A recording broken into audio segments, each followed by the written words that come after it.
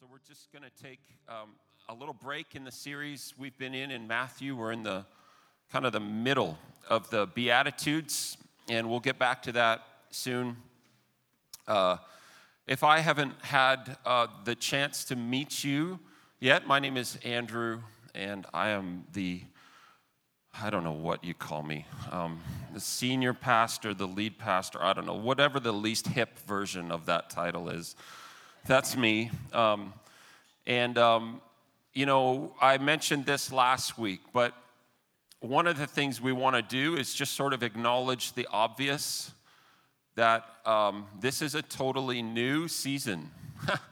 Not only is it fall, which again, I don't enjoy pumpkin spice lattes, so that fall means nothing to me. It's dead to me, really. It's just bringing shorter days and colder weather, and so the pumpkin spice latte doesn't help for me, at least. I forgot where I was going, but anyway. So the obvious is this is a new season, and we're in uncharted waters everywhere in every part of our society and our families and in the church as well. And I was talking with another pastor in St. Catharines, and he had quoted some statistic, I don't know who it was from, that just said, right now, in the life of the body of Christ in North America especially, 30% of people are shifting churches right now.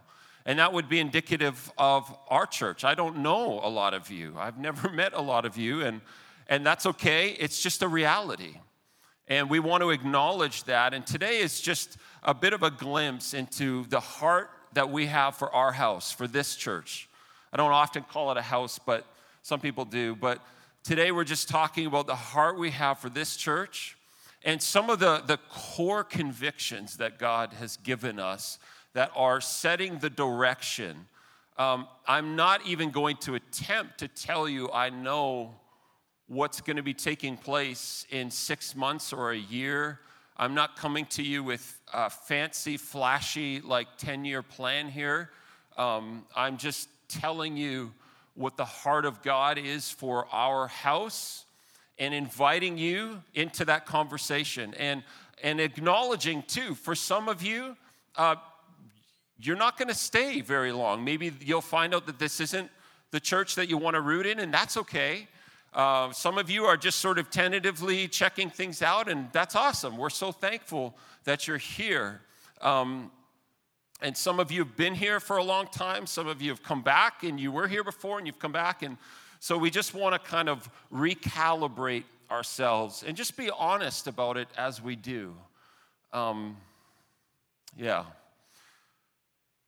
I'm going to get into this, and you can follow along, and then near the end, we're going to have our staff come up here just so that you can see them and know what ministry areas they are leading. All right, so the heart of our house, the first thing that I just want to lay out to you, and I didn't even realize this until maybe a year ago. The first thing I just want to lay out to you, and the reason why I'm not giving you 16, value statements and, a super cool and hip vision statement today, the reason why is that we actually believe in order to understand where we are and where God is leading us, we have to understand where we've been and what He's done. God has deposited a DNA into, I think, the life of every church and a specific calling for that church. For us, it's important that you would understand that we don't sit down and whiteboard strategy. We don't use sort of a corporate culture to try and define vision and strategy and values. Those exercises can be helpful, but we actually don't feel like God is saying, hey, put your heads together to creatively figure out who you are. We feel Him saying, get on your knees and ask me who I've made you to be. And that takes time. It actually takes a lot of time. What we're talking about today, in some ways, is going to feel so trivial and simple, but this is the product of 4.5 years of prayer and wrestling. And it's not even as clear as it could be. Let's just be honest about it. So the heart that we have as a church doesn't come from strategic leadership whiteboarding strategy sessions. It comes from prayer. It comes from saying, God, show me what you've been doing in the life of the church. Where have you been present? What character and nature have you built into us that we don't even recognize yet? Teach us to recognize those things that you've put in. It's just like as a parent, I look at my kids and I as I'm praying for them, I'm saying, God, show me what you've put in them, what you've hardwired into their DNA. And so for us, vision forward is actually a reflective process where we're discerning backward and going, show us what you have been doing. Where have you been working powerfully? What are the kinds of things that we just do without even thinking about it or planning for it? What is that stuff like?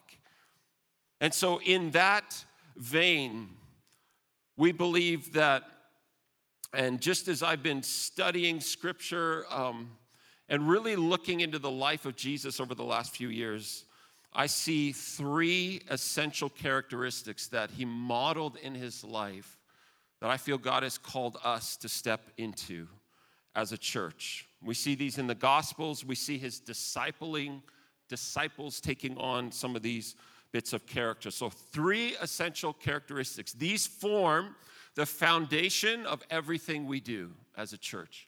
Number one, Jesus lived with the Father in a deeply intimate and dynamic relationship. That was the foundation of the life of Jesus. We see this all through the Gospels. We see this when we hear of Jesus retreating into the wilderness by himself, going up on a mountain to pray. We see this when in Jesus' baptism, when the Father says to him, "You are my Son with whom I'm well pleased." We see this on the mountain of transfiguration when God again comes and publicly identifies Jesus as his beloved, as his Son. Jesus, more than anything, lived with the Father in a deeply intimate and dynamic relationship. I see that as the beginning point for all spiritual life and growth. So that's the first thing that I recognize as an essential characteristic of Jesus's. We see that Jesus, he practiced this, he cultivated this in his life. Like, did you know that in Hebrews, it says that Jesus learned, so first big aha moment, he had to learn things. He was fully man. He was fully God at the same time, but he surrendered his divine privileges to act on his divinity. He surrendered that in order to become a man. In Hebrews, it says he learned obedience through what he suffered. Jesus learned. He had to develop intimacy with the Father, just like you and I do. And we see that Jesus did this through spiritual practices. We see that he did it through silence and solitude, studying and memorizing Scripture, prayer, worship, a life of devotion to God. Those are just a few of the things. So all of Jesus' doing for the Father flowed out of his being with the Father. That's the absolute, if you want to draw everything down to the bottom, the very core of it, that's the first characteristic that we recognize in the life of Jesus. The second one, so not only did Jesus live with the Father, Jesus lived like the Father would have himself lived in every way. This is so key. Jesus was the living, breathing expression of the nature of God, the heart of God, the character of God, the life of God. So not only did Jesus live with the Father in every sphere of his life, emotionally, spiritually, relationally, how he spoke, how he acted, how he reacted, how he dealt with life and situations around him, Jesus lived like the Father. And what I mean by that is Jesus naturally did and said the things that the Father would do and say. So his character was so deeply formed by his intimacy and living with the Father. His character was so deeply formed that Jesus naturally acted like the Father. So when you encountered him, Jesus could say, like he did in John 14, hey, if you've seen me, you've seen the Father. If you've come into contact with me, you've literally come into contact with God himself. And it's being expressed in how I relate to you, how I speak to you, how I deal with conflict and trial and suffering and trouble. It's how I deal with emotional realities in life. It's how I process my desires versus God's, all of those things. Jesus grew into so that he became fully like the Father. Jesus lived with a heart of faithfulness and devotion to his Father that worked itself out in obedience to God's kingdom rule in his heart. So at no point was Jesus' heart a divided one. It was consistently the heart of the Father because he learned to live with the Father in deep intimacy. And he allowed the Father, he allowed God to do the things that were necessary in his character and his inner life that would form him into being a man that was like the Father in how he related to the world. His emotions and his thinking, his responses and reaction, they were all an exact representation of how the Father interacted or would have with the world around him. Third thing, this is 3 of 3. So Jesus lived with, he lived like, and then Jesus lived out his kingdom authority on the earth. He did this in a few ways, by boldly proclaiming the good news. We heard about that in Matthew 4. That's what he went around proclaiming. The good news was the good news that the kingdom of God had come, and the rule of the kingdom of darkness was now in the process of being toppled and destroyed. That was in part what the good news was. Jesus lived out the kingdom, his kingdom authority on the earth by healing the sick and by freeing people from demonic control. We see this all through the Gospels. Jesus expressed the mission and authority of the kingdom of God over the principalities and powers of the kingdom of darkness. In this way, Jesus was actively destroying the influence and effects and work of the devil. 1 John 3:8. John says Jesus came to destroy the work of the devil. That was his mission. He didn't come to just give you and I a golden ticket to heaven. That's part of it. But Jesus literally came to destroy the work of the devil. The influence and effect, the impact of sin and the reign of evil in God's universe. And to do that, Jesus lived out his kingdom authority on the earth. These, I believe, are the 3 baseline essential characteristics of life in the kingdom. And I believe that these are the things, when you boil everything down, that God is calling us into as a church. So, in light of that, as a church, we have just 3 focus points to help us become the kind of people he's called us to be.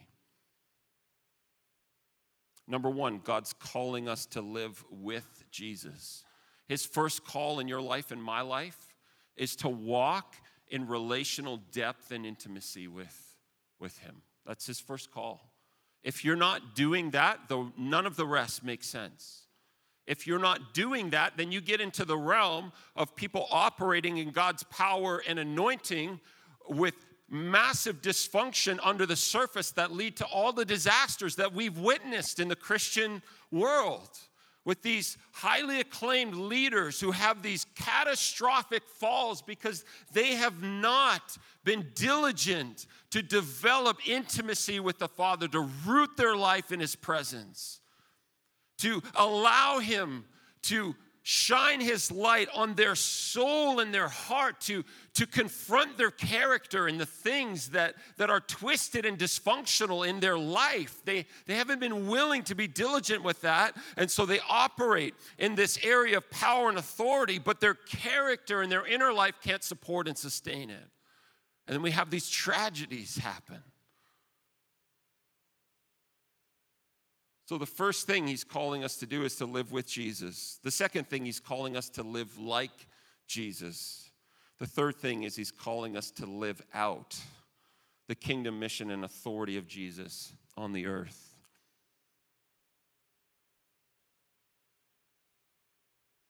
So these three things give us a direction and point us to who God is calling us to be, so that we can do the kinds of things that Jesus wants to release us to do on the earth. And just this is a super high level skimming of this. Next Sunday night, we start what we're calling, for lack of a better name right now, Kingdom Culture. Next Sunday night, we start that, and we're taking a deep dive into this stuff and talking about the life in the kingdom that we see Scripture calls us to and how that works itself out in our church. But those are the three core convictions of our church. Earlier this year, in one of my own sort of personal moments of struggle, just with everything going on in the world as a leader, not having one clue of how to lead in this moment. I'm looking at, people in our church who I'm meeting with every week, and they're suffering greatly. They're being pummeled emotionally. Culture is just sucking the life out of them, and sitting down with people who are so broken and hurting, and seeing people leave the church and people come to the church, and it's like there's nothing solid or secure. And I was crying out to God in this one moment of just desperation, like, I don't know what to do. I don't know. I didn't even want to lead this church, let alone think I know how to lead it. I don't know what to do. And in this moment, this just desperate moment of crying out to God and going, you've got to give me something that I can work with, He drew my attention to Matthew 16. I just want to read it for you and point out one thing about it. Matthew 16, 13 to 19, when Jesus came to the region of Caesarea Philippi, He asked His disciples, who do people say the Son of Man is? Well, they replied, some say John the Baptist, some say Elijah, and others say Jeremiah, one of the other prophets. Then He asked them, but who do you say I am? Simon Peter answered, you're the Messiah, the Son of the living God. Jesus replied, you're blessed, Simon, son of John, because my Father in heaven has revealed this to you. You did not learn this from any human being. Now I say to you that you are Peter, which means rock, and upon this rock I will build my church, and all the powers of hell will not conquer it. And I will give you the keys of the kingdom of heaven. Whatever you forbid on earth will be forbidden in heaven, and whatever you permit on earth will be permitted in heaven. And the phrase that hit me like a ton of bricks there in that moment was Jesus' statement, I will build my church. And that came as actually a rebuke to me. And only the way that God knows how to do that in a constructive way. I haven't figured that part out very well yet. That came as a rebuke, and He said, Andrew, I said I would build my church. You're trying to do my job. I've told you to pour your life into people, to shepherd them and lead them and disciple them, not to build a church. Andrew, you are trying to do my job and you're trying to pass your job off to me. And in that moment, it was like this holy moment there, and he said, you have to release this to me. It's not your job to build a church. It's your job to love people, to pour your life into theirs, to sit with them when they're hurting and broken, to pray for them, to lead them into spiritual vitality, to help them to know me.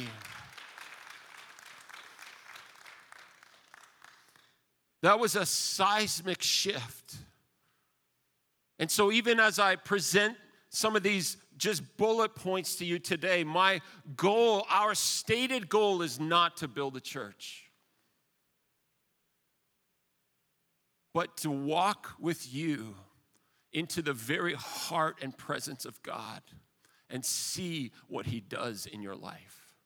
To be willing to confront you and love you and pray for you and walk with you in every high and low moment of your life. Not to build a church, not to get fixated on numbers and budgets and all of, there's importance to that. I'm not disparaging that fully.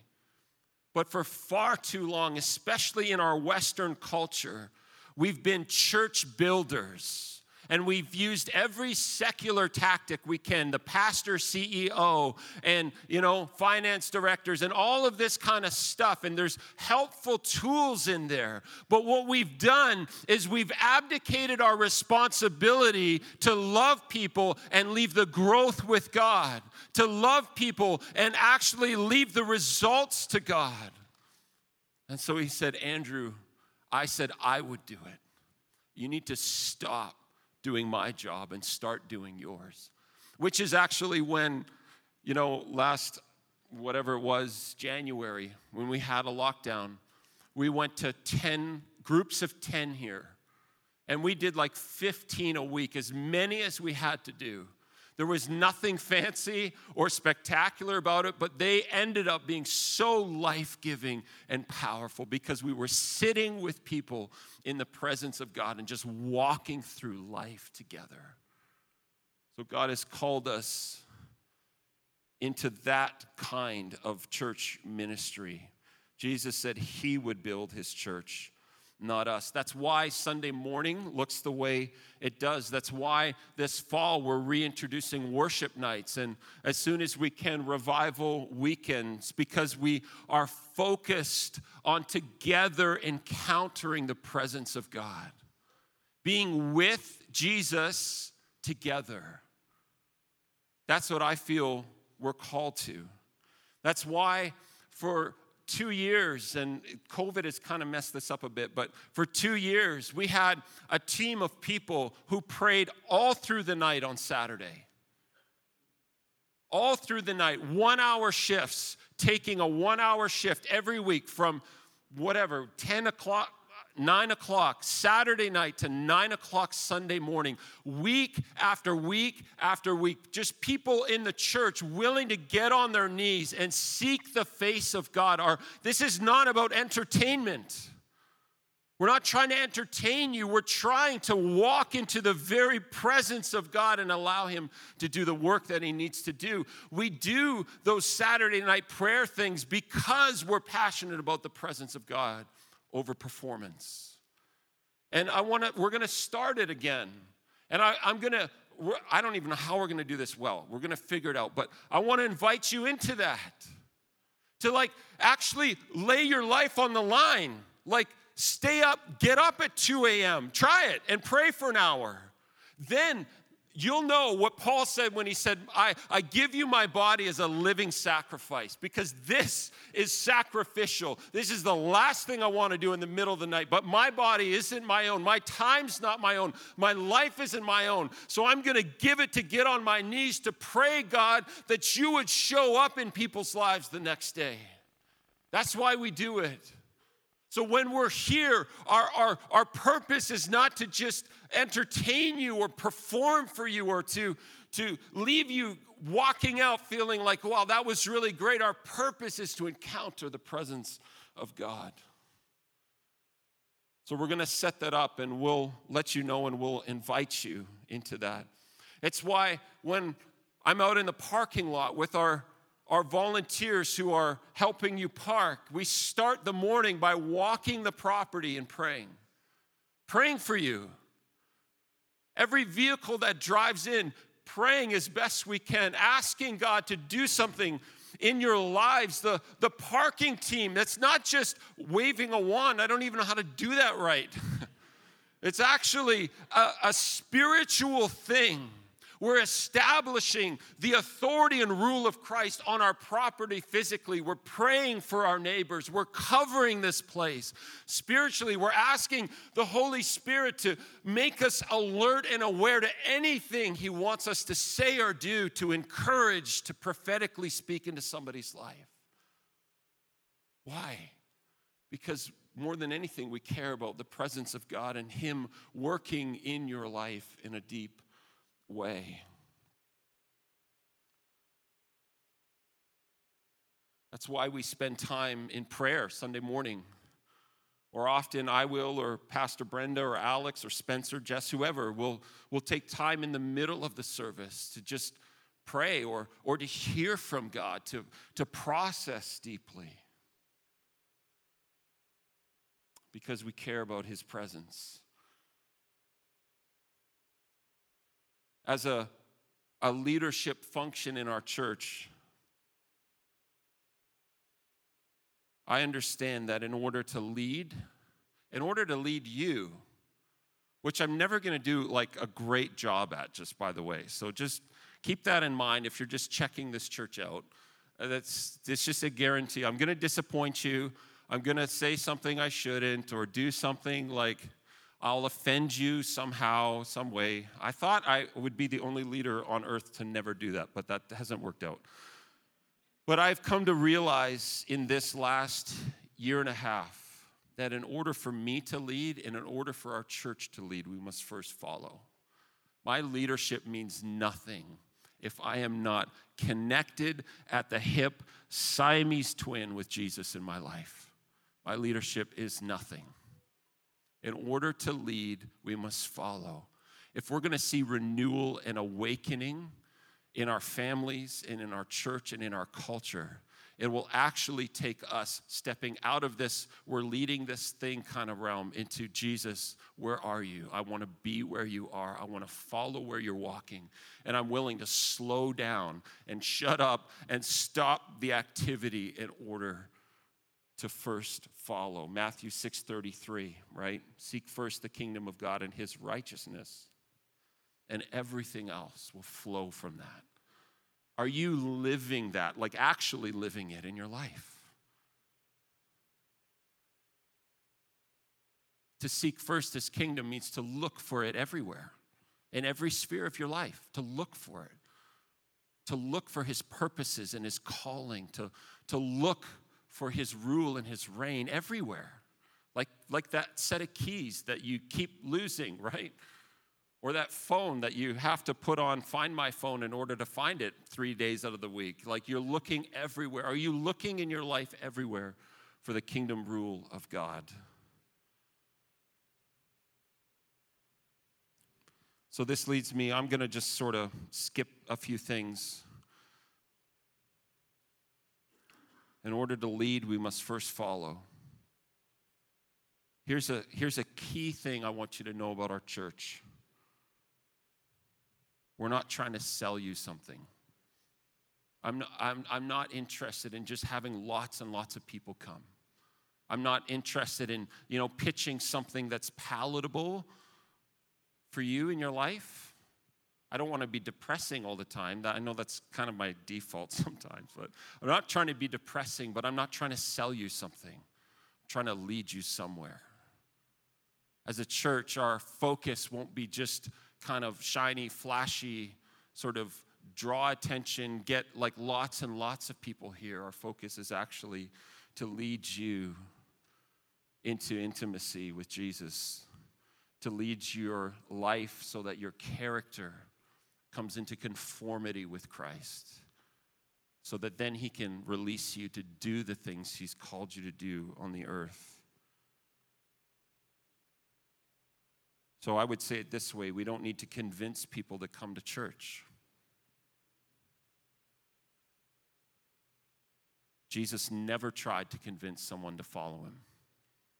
In fact, if you look at the Gospels, several occasions he's actually rude to people or dismissive or rejects them outright, gives them a high standard in their life, a high calling. Jesus didn't try to convince people to follow him, and he's not inviting us to do that as well. Our heart is to slow down to the pace of Jesus and allow him and his presence to be the most attractional thing for you in the life of this church. The presence of the Holy Spirit is the most attractional force in the universe. So I don't need to sell something or pitch something, try and, sell you ice cream in Alaska. I don't need to try and do that. I need to actually walk with you into the presence of Jesus and allow that to be the thing that brings transformation into our life. So last thing here, and then staff people, why don't you guys come up? That'll help me with my time. So much of this we're going to cover in our kingdom culture stuff, and we're going to just take a deep dive into this stuff. So if that first massive conviction or thing that God spoke to me in the last year was, I will build my church, not you. The second is this: Jesus is more interested in who we're becoming than what we're doing or building for him. He's more interested in who you're becoming than what you do for him. He's more interested in who we are becoming as a community than in what we're trying to build for him. The building and the strategy, that stuff will flow, but it needs to flow out of the work of Christ in our lives and in our hearts. I won't read the whole thing, but I think this best is reflected in John 21, which is the scene with Peter after he has denied Christ. He's on the beach with Jesus, and Jesus says 3 times, "Do you love me?" What Jesus is doing is saying, Peter, you told me that you would fight for me, and you tried. You cut off the servant Malchus's ear. You used your strength and aggression. You used sort of like your desire for change and transformation and culture, and Jesus meets him on the beach and says, Peter, I've got to get at your heart first. What I want to do in your heart, Peter, is more important than what you can do for me. Because when God gets a hold of the heart and the character, it unlocks a supernatural potential in our lives. All right, skip. It's just a teaser for you to come next Sunday night. All right, so you guys can, here, Spencer, somebody can sit down. This is really awkward. Pam, come up on the stage. What are you doing? All right, sit down here. You guys are making me feel weird here. You're all standing like you don't know what to do. All right, so we thought we would take this moment. Alex, you should let your wife sit down. Oh, my goodness. I'm going to be in so much trouble at staff meeting tomorrow for that. All right. Okay. So in this... Oh. Luckily, we're like very close to family. Spencer's giving me the fear eyes, like, you don't know what you just did. All right. So in this season in the life of our church, these are our staff members. And what we want to do is... as we end here today, we want to invite you into the life of the church. We're in a season where we literally are starting over from scratch. We really are. And we didn't plan it that way, but that's just the way it is. And we are unapologetically inviting you in with us. We don't really have the ability to be a church of spectators. We actually have to be the body for the body, to the body and with the body.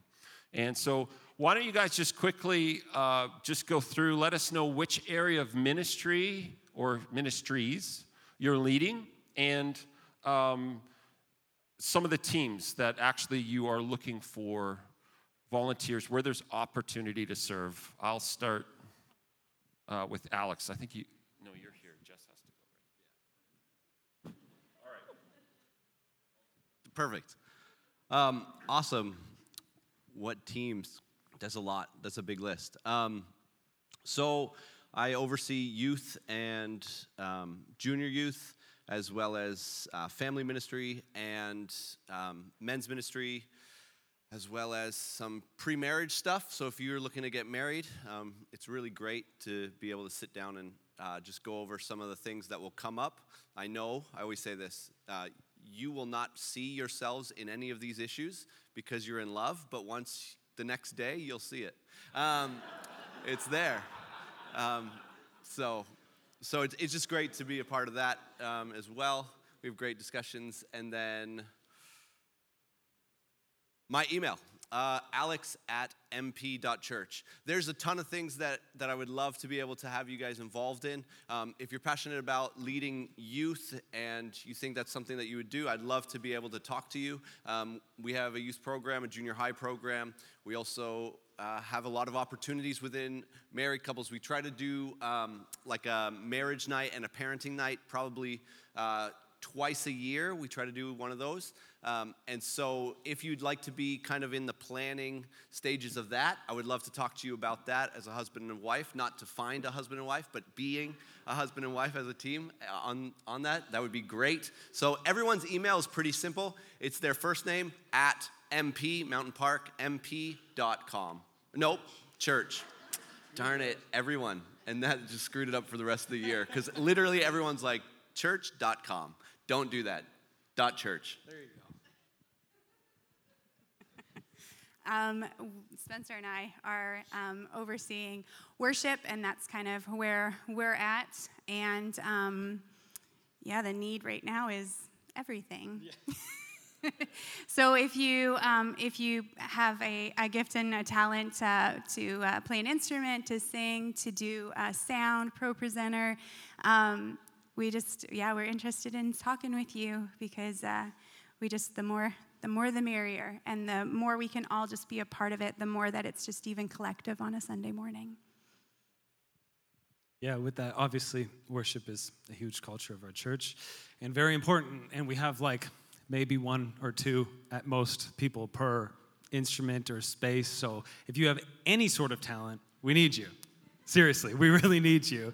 It's vital. So come and talk to one of us or email one of us, same thing, not .com, Spencer@mp.church or Jess@mp.church. On top of that, production is a huge thing as well, whether that be sound mixing or pro presenter specifically. Basically, pro presenter is like that one job that nobody wants to do, but it's like literally the most important job in the church because you can't worship if you don't see anything. You heard me forget the lyrics, so that is so important. So pro presenter is really important, and I know you all know how to scroll on a phone. A computer's not that much different, so hit me up with that. Also, I kind of oversee a lot of the communications, online, social media stuff, so if any of you have a passion in like graphic design or running socials or anything like that, you can contact me, because always welcome, or any sort of creative thing, like photography or whatever, you name it, email me and we can chat about a place for you to be. Hello, everyone. My name is Pam, and I oversee the kids ministry here at Mountain Park. And I just wanted to make you all aware that you're really missing out. It is actually the best kept secret in this place that all the fun is downstairs. The fun is not in here. It's all downstairs, and you've been missing out. And the candy and the prizes are downstairs. So I just wanted to make you all aware, just so that you're not missing out anymore. But we really do love being with the kids here at Mountain Park. This is an awesome, amazing group of kids. They're so great. They're actually so fun to be with. And we just need you guys. We need your help. We can't run it without you. And the kids are always looking for people to look up to and just have extra people in their lives to encourage them. And that's all we're really asking you to do. We do a lot of the planning and organizing. So you guys literally just get to show up and have fun with them.